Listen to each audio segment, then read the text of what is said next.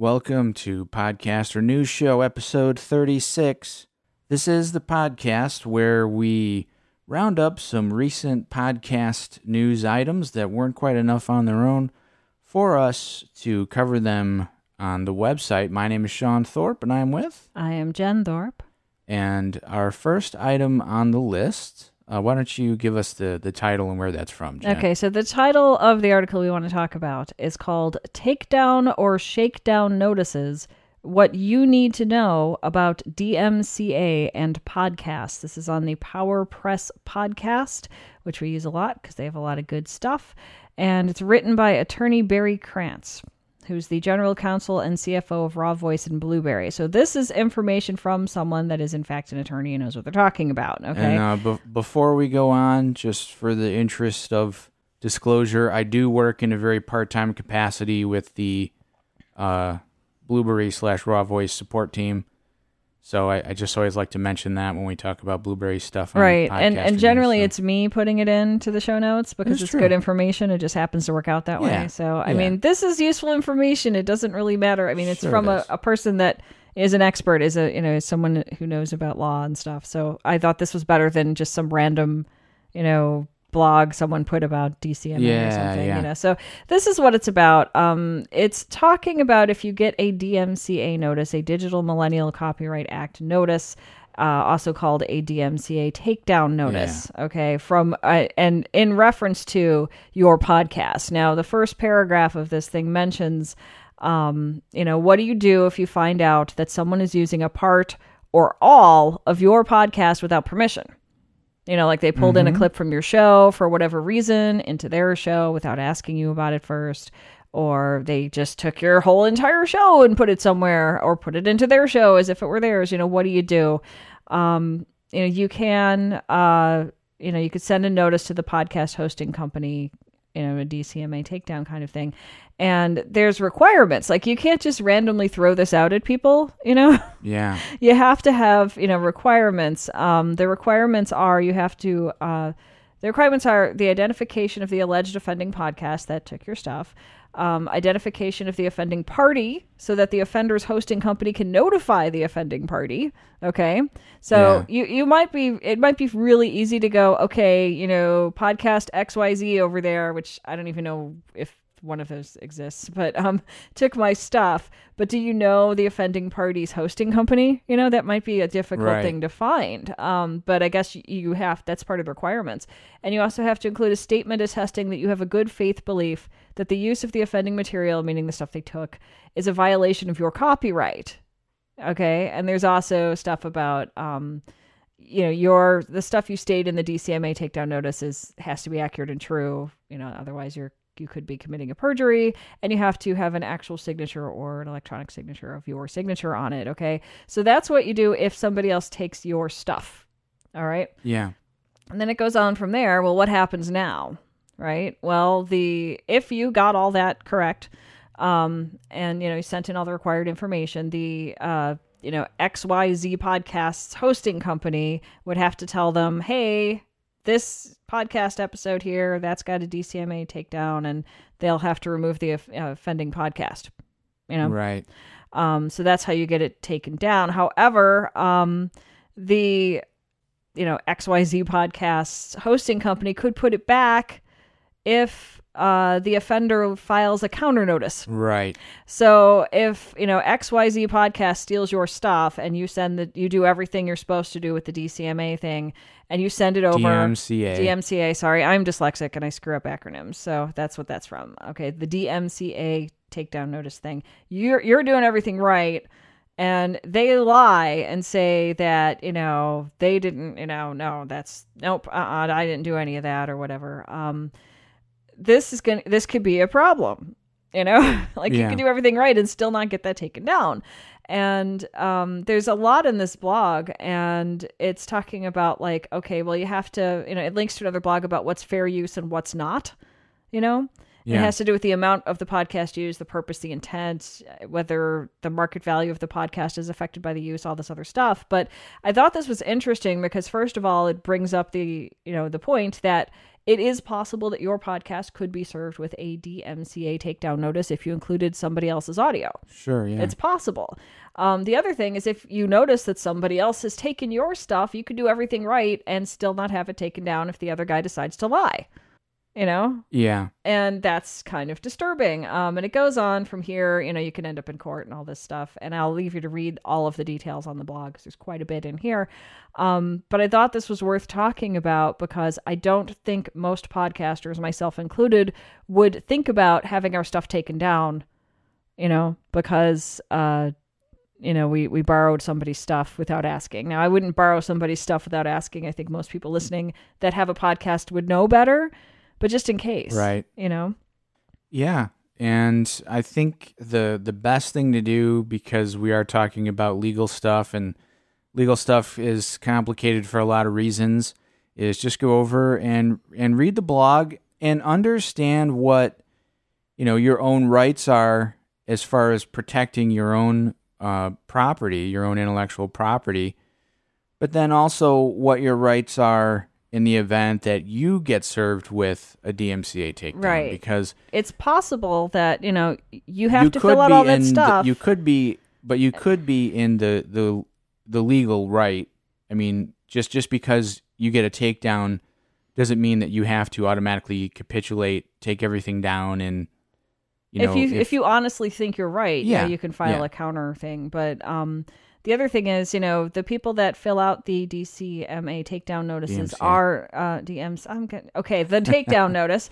That's a better I'm term sorry. to use. I'm trying to get around my dyslexia. It's not working today. All right. So if you get a takedown notice, the presumption is the person that filled it out is telling the truth, and they may not be. Yes. True. Yeah. You know, they may be risking a perjury or whatever it was said earlier, but it's kind of complex, and this isn't the type of thing that you hear about when you read the types of blogs that are like, here's how you start your podcast, and here's how you do your podcast. You know, this is not mentioned because I don't think it's something most people have to deal with, you know? Yeah. But you could. So we have this blog here, and we'll put the link in the show notes that you can read and check out and learn from.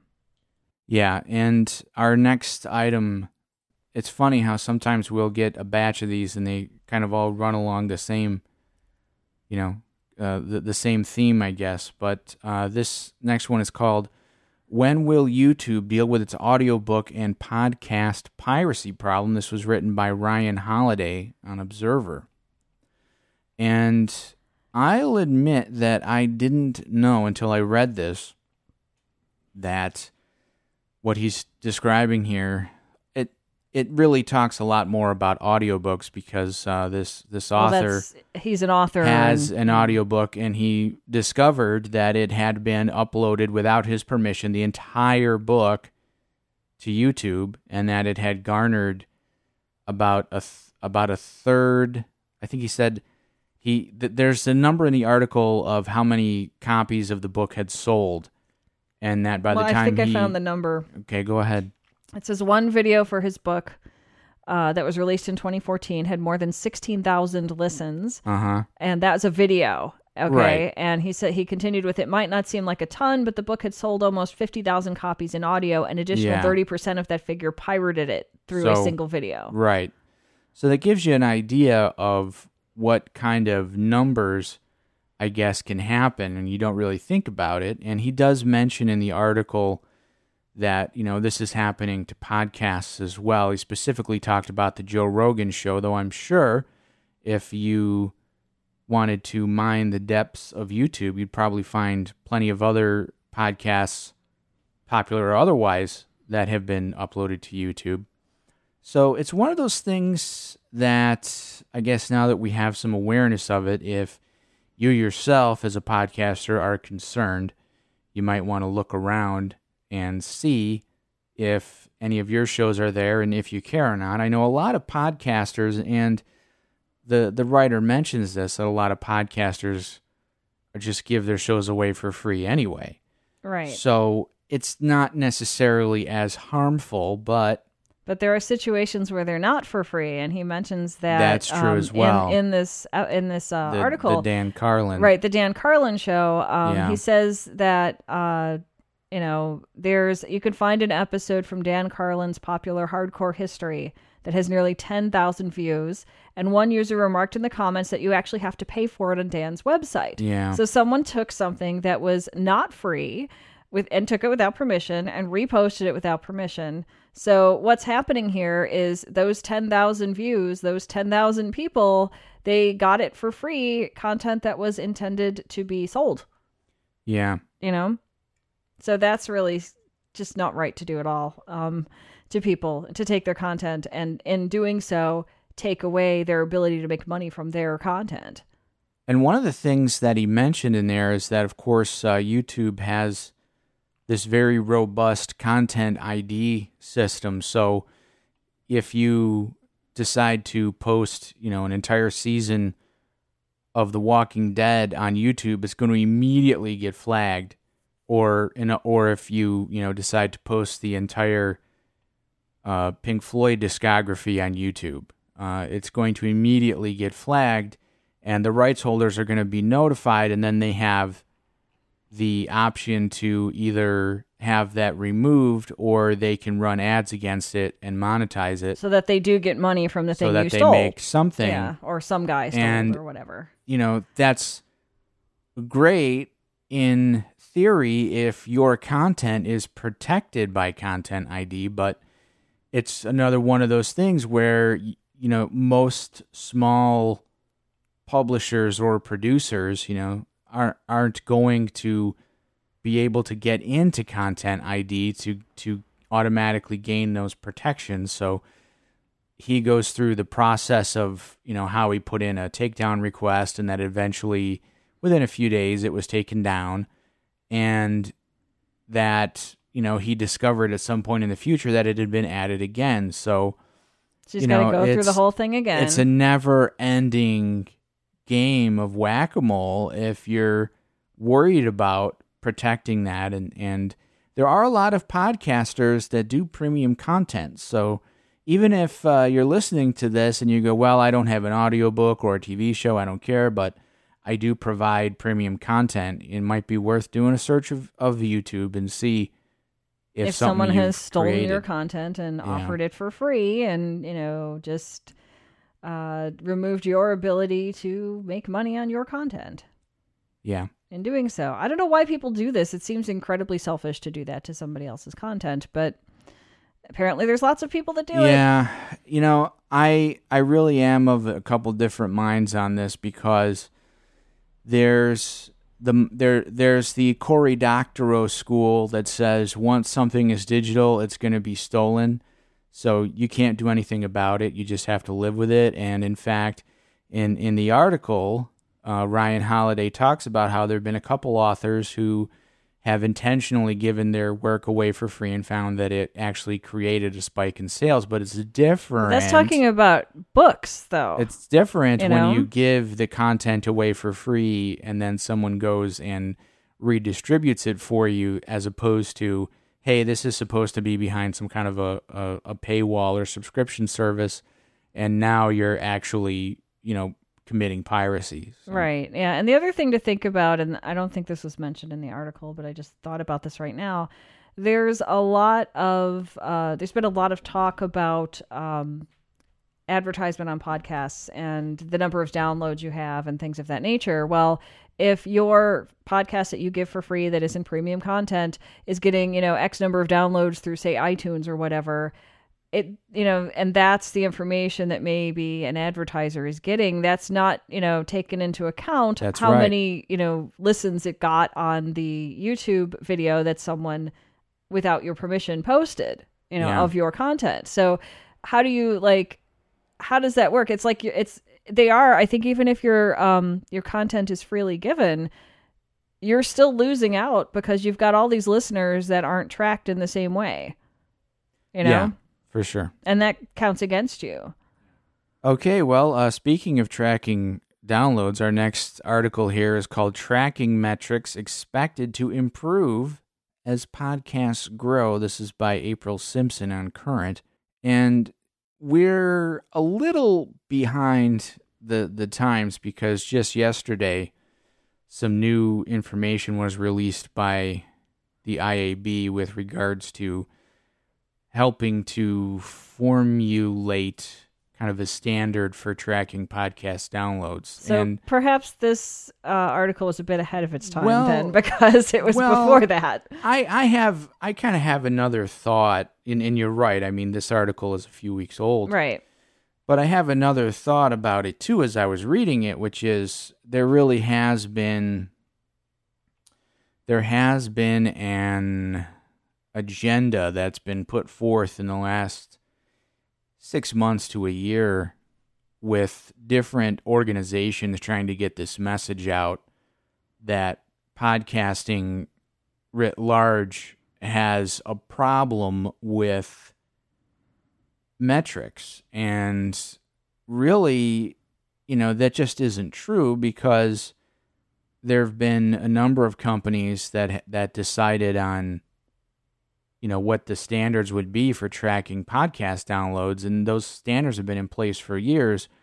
It's just that the companies that are complaining and trying to get this message out there that, there's a problem with podcast metrics aren't the ones that wrote those rules, and they want different rules, and usually it's because their rules allow them to count more downloads. So you just have to take a lot of these articles, in my opinion, with a grain of salt, depending on where they're coming from. And as I stated, the rules just came out from IAB, and this article is written before that. So in a way, they're right, Yeah, but I just wanted to kind of throw that out there one more time, that, anytime you see some article out there, wherever it is, and it's talking about problems with, podcast metrics, see who it's written, see who they cite, and then follow the money backward. And if it's not, if they're not talking to, Blueberry, Libsyn, Podtrack, or, another kind of established company that's been doing podcast stats for a long time, then, they've probably got an agenda they're trying to put forth. So yeah, it's good to know. What's next on the list, Jen? Okay, so the next one is titled "Running is the Perfect Time for Podcasts," which is kind of a strange title at first glance. It's written by Carolee Belkin Walker for Trib Live, and basically the main concept here is talking about if you're going running. A lot of people listen to music, but you could also listen to podcasts. Okay. And we've talked about like people, on the go listening to stuff and all of this. But the interesting thing here is what running does to the body that kind of helps you to think more clearly, I guess. Okay. Which wasn't touched on any of those other articles about like binge listening or anything like that, yeah. And it says that, when you're, your body is naturally built to run. Most humans can just run. It's kind of normal. It's different than if you're learning to swim or learning to skate or something that's not intrinsic, right? So once you're a runner and you do this kind of on a regular basis, your body is doing something that it doesn't take a lot of like mental thought to do. Yeah. And you're also getting dopamine, serotonin, all this good stuff in your bloodstream as you're running. And this all together seems to open people up to be more able to grasp new concepts that are brought to them and to think about it as they're running and later on, because you have all this, like, your body's running. It doesn't take a lot of thought for that. You have all this cognitive headspace available, where you can do this. So the concept in this one seems to be that if you want to be doubly productive, go for your run and listen to a podcast that teaches you something that you happen to want to learn. That makes sense. So, you're learning about, I don't know, you're listening to a business book and you're a business major or something like that, or, stuff like this. And, you're running, you're focusing on this thing you're listening to, this podcast you're listening to that's teaching you something you want to know. And so you're being very productive. You're getting your workout in and you're also learning something. And it has to do with running specifically and not like swimming or something like that, or, skating. because of just how the body works and all of this. It doesn't take a lot of thought to run. It doesn't need a lot of, brain work to get your body to run. So you have room for all this cognitive thought. And I thought that was kind of a different way of looking at it, Mm-hmm. And the other thing they're talking about in here is that it's also a chance to practice mindfulness, which they're kind of describing, and I'm kind of paraphrasing this here, but the idea is sort of you're running and you're listening to a podcast that's teaching you something. So you're thinking about that something. You're not using the time you're running to worry about things that worry you or, to that kind of thing. Think about all the things you still have to get done or whatever you're working on tomorrow or that kind of thing. It kind of puts you like right in that moment. Yeah. So I thought that was interesting. I've never seen a podcast presented in this way before. Yeah, me either. I mean, I'm not a runner, but I do often listen to podcasts while I'm going for walks or doing a lot of things where, again, it doesn't really require a lot of my, active brain cells. Mm-hmm. So it's easy to kind of absorb information coming in through my ears. Now, I don't listen necessarily to a lot of podcasts that are there specifically to teach you something like a course or something like that. But I know that I've certainly absorbed a lot that way. And I've discovered for myself that I tend to do better with podcasts that are more conversational in nature. So like what we're doing. All right. I tried listening to one of the newer popular narrative style podcasts, as they're called. Mm-hmm. And it couldn't hold my attention. Now, some of that I'm sure was because of the fact that I was out, I was doing things, I was riding a bus, I was going places. Right. And you weren't running, which this is about. Yeah. But I just discovered while I was doing that, for me, the way that I consume audio, I can listen and kind of maintain my focus and enjoy it when it's more of a conversational style than a very super produced, highly edited podcast. So right. Well, I mean, it could be you could listen to something that's not presented as like a course, like a college course that is conversational and that teaches you something. That's possible too. And the other thing in this article that they do note is that you have to think about safety as well, because if you're running somewhere, you have your headphones in, you're listening to a podcast, you're not going to be as focused on what's going on around you. So keep that in mind, running down the bike path in the middle of the night might not be the best time to listen to a podcast, as opposed to running on a track at your college's athletic center or, at the YMCA or something indoors with lots of light, Yeah. I mean, keep that in mind as well. But I don't know. It was a unique way of looking at, when, a good time to listen to a podcast would be, Yeah. Yeah. All right, Jen. Well, because it's, I thought, I would not have thought that a article title could exceed our first one from Blueberry, but this one actually does. So I'm going to ask you to give us the title of this last one. Okay. The title of the last article we're going to talk about in this episode is this: Love of Wrestling leads Jason Bryant from Pakusan, is that how you say it? Pakusan? Pakusan, Poquuson, to public address announcer at Rio Olympics.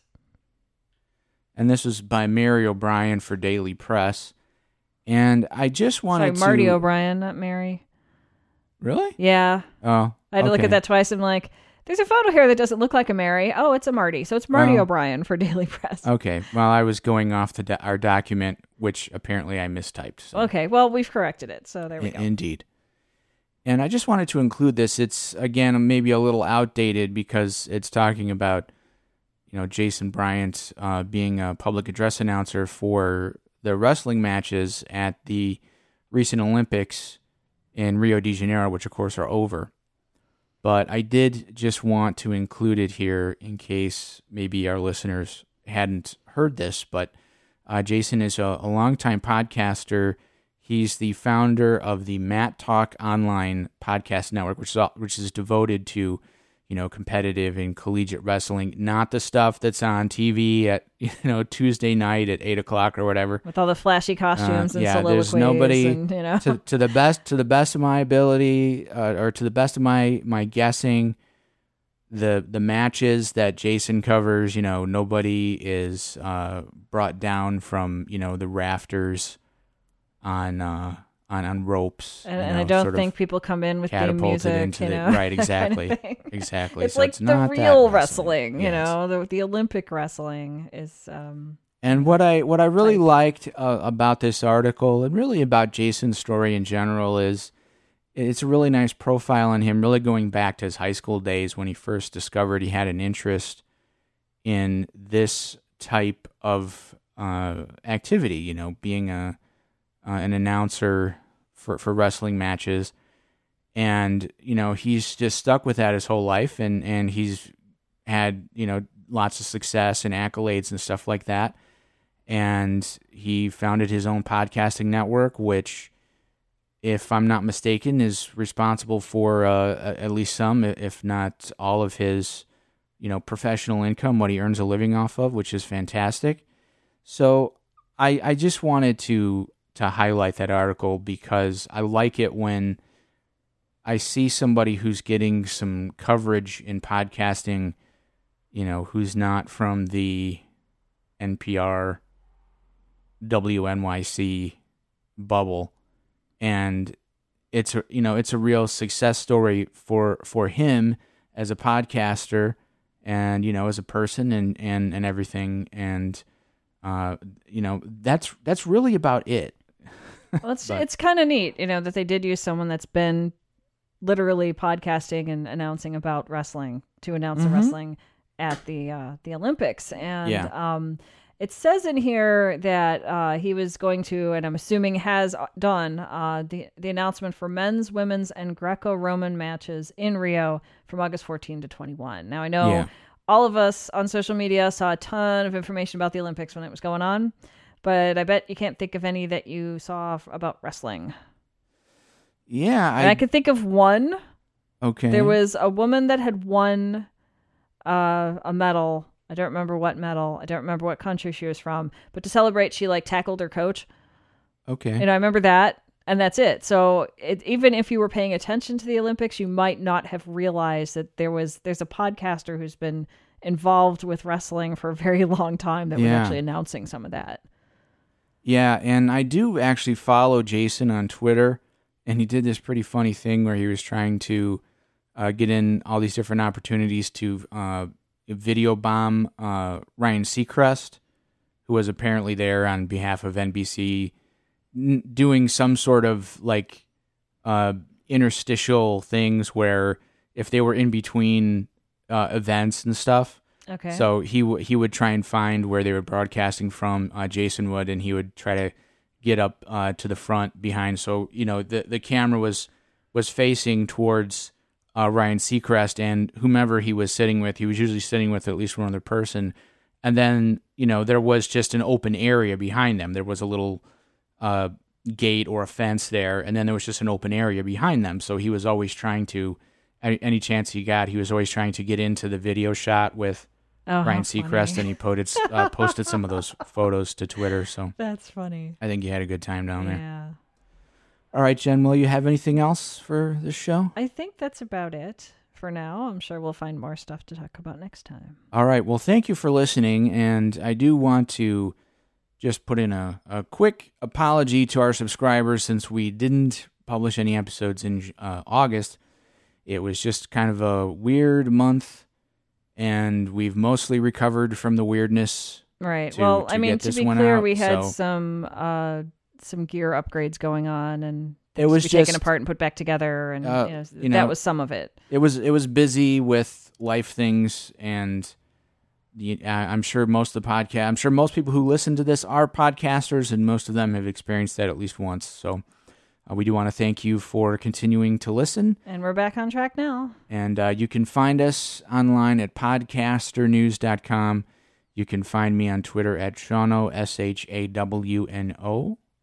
Jen? I'm on Twitter at Queen of Haiku, all one word, and it is a private account. So if you want to follow me or have me follow you, you need to send one of those little follower request things. And if I can figure out that, you know me from this show and you like the show, then of course I'll accept it. All right. Then with that and any luck, we'll be back with you in a couple of weeks. Bye, people.